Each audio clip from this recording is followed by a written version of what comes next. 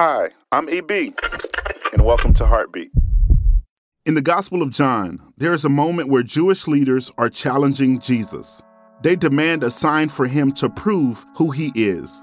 Jesus says to them, "All right, destroy this temple, and in 3 days I will raise it up."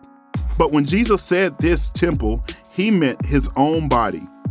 After he was raised from the dead, his disciples remembered he had said this and believed. Friends, do you believe what the scriptures and Jesus have said to us?